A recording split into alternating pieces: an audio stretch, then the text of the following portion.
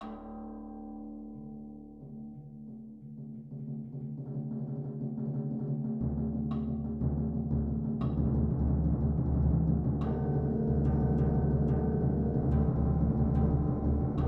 Fair Folk of Gideon, Pin the Tail on the Donkey by Keith D. Jones.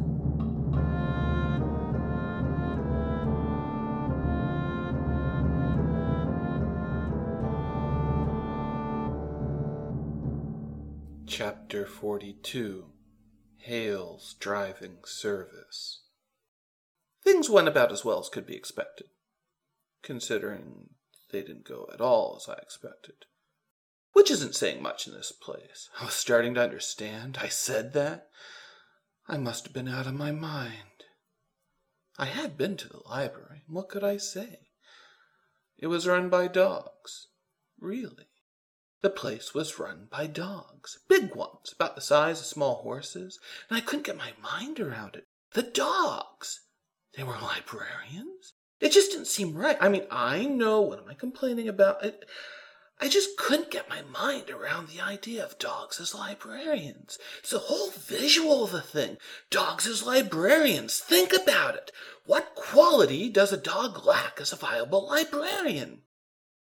Oh, I don't know. Opposable thumbs.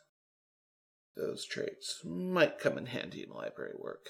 You need to be able to move those books around somehow. I could just see it. One of those great big monster dogs trotting through the aisles and shelves, book in his mouth, slobbering all over it. Just picture the patron. Person requesting the tome in question. Oh, thank you, Mr. Librarian. No, did I say that? I mean, thank you. Here, can I have a towel? No, wait, don't hand it to me. Why, thank you. Yes, it is nice and moist. Just what I always wanted. But you get the idea. That was my first experience with the Library of Forgotten Dreams. I mean, not the part with the drool. I made that up. I had to keep it interesting somehow. I had gone to the library, seeking information about a book, a little something that James Joyce never wrote, a work that nobody had ever heard of until De Morgan spoke its name. So the dogs didn't have Lucifer's Widow. Why was I surprised? Nobody had that book. I'll just have to keep searching for it. There were many more pieces of the library to explore. All I had to do was find them.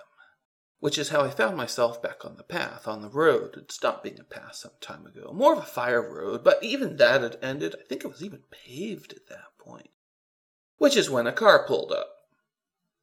Now remember something. I was on the lam. No, not really. Get your mind out of the stinking gutter. The thoughts of some people... What? You weren't thinking about sheep. Okay. When last we left our intrepid adventurer, he had just escaped from a prison that was so fiendishly clever that it wasn't even a prison. No normal cage could hold our hero. This one had been entirely devoid of walls or a door. In fact, all our hero had needed to do was walk until he was beyond the boundary of his cage. That's one fiendish prison. The only evidence our hero had that he had been in prison was the complete lack of time.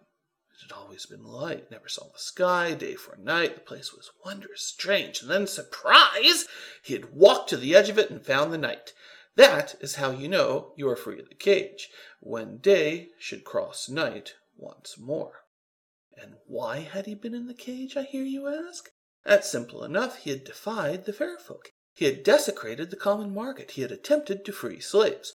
All on the spur of the moment. He never would have planned anything so foolhardy. So our hero had escaped from his prison. The jailers would look for him. They would seek him out, and if he wasn't careful, they would find him. So strange cars just kind of skidding to a halt not 5 feet from my ass were to be viewed with great suspicion. Need a lift? This from the man who rolled down the window. He was tall, skinny, sitting behind the wheel of the car. So there was no way to tell if he was tall. He was sitting down. What I know. Where are you headed? That was me, standing at the side of the road, watching the sky carefully. Dayside! Come on, it's not far from here. I'll give you a lift. You look like you've been on your feet all day. could I say? I didn't think a quick turn and run back into the wood would really help improve my situation. I mean, I needed to interact with the local wildlife if I was going to get anywhere. About the car, there's not much to say. I didn't know shit about them. It was green, it had 4 wheels, 2 doors, nice big and comfy seats, windshield wipers that went swish, swish, swish in the rain. Not that it was raining. Beside the point, anyway. You can call me Brian, by the way, Guy said after we had been 2 whole seconds on the road. You're not from around here, I can tell. Tourist? Taking a shortcut between hither and yon? What brings you to our little corner of Neverland? Careful. Play it close to the chest. You never know when one of these guys is really one of the Faire folk, just playing you along before he guts you like a fish. I couldn't help but think of Dora's words about the locals not liking Del Morgan. Here I was, sent by that very same Del Morgan to find a book that James Joyce never wrote. What would they think of me? Oh, I'm exploring. Wouldn't call myself a tourist. Don't take as many pictures. I'm seeking information, rumors and stories, anything that strikes my fancy. Well, you've come to the right place. Stories soak here, becoming legends. I figure you for a taste of the wild poetry. Gather, you children, listen! Seek you a touch of nectar and sunshine for your lips. Ha! But I digress. Hey, if it's got a beat and I can dance to it, I would gorge myself on such poetic musterings. Is that a word? I swear you just made that up. Hey, you have a name, or should I just keep calling you Sanjuro? That sounds good, but no, my name's Jim. James to my friends. You know you're shit at the subterfuge business. I hope you realize that. What? Oh yeah, never, and I mean never tell anyone your name. Not if it's Bob, Fred, or even Godzilla. It's too much. It's a giveaway. I don't care if it's your name or not. You won't last, Matt, and it is Matthew, isn't it? I wouldn't go so far as to say it's my name. I swear at this point I was ready to leap out the window. That's more like it. Listen, you must be here because of the library. Now, don't try to deny it. You're looking for something. My employer has sent me here in search of something that doesn't exist. I figured the library for a good place to start. Don't know what to expect, but it's a start. And your employer would be someone who doesn't necessarily get along with a local what. So I've been warned. That's not as big a surprise as you might think. Look, all this place, the lands as far as the eye can see, some you can't even imagine, they all belong to a fair one who tends to call himself Halle. He is, well, let's just say he's one of the big ones. And I tell you that my blood ran cold at the sound of that name. I wasn't sitting in a car anymore. I was in a market. Cold, damp, dark. Hobbs was holding me down, hand over my mouth to keep me quiet, as we watched this one of the fair folks, sack slung carelessly over his shoulder. He had been strolling through the market window shopping, but he wasn't shopping.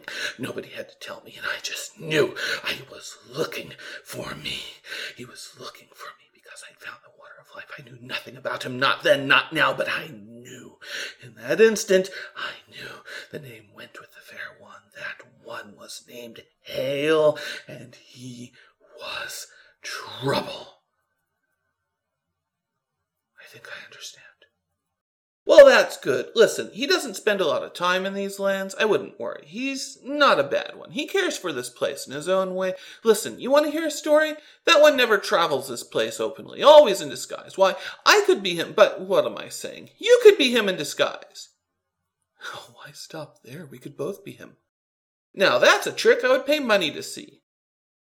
Listen, when we get to... Oh, yeah, no problem. The library isn't really in town. You have to walk the rest of the way. Thank you. Should I ever find a way, I'll repay you. Should I find a way, I don't take requests.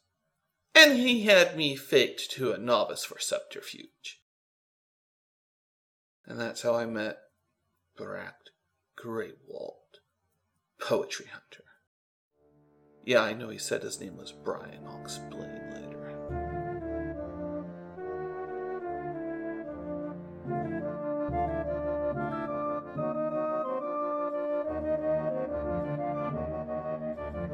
This audio recording of The Fearful Gideon and the Tale of the Donkey is copyright 2011 by Keith D. Jones. All rights reserved.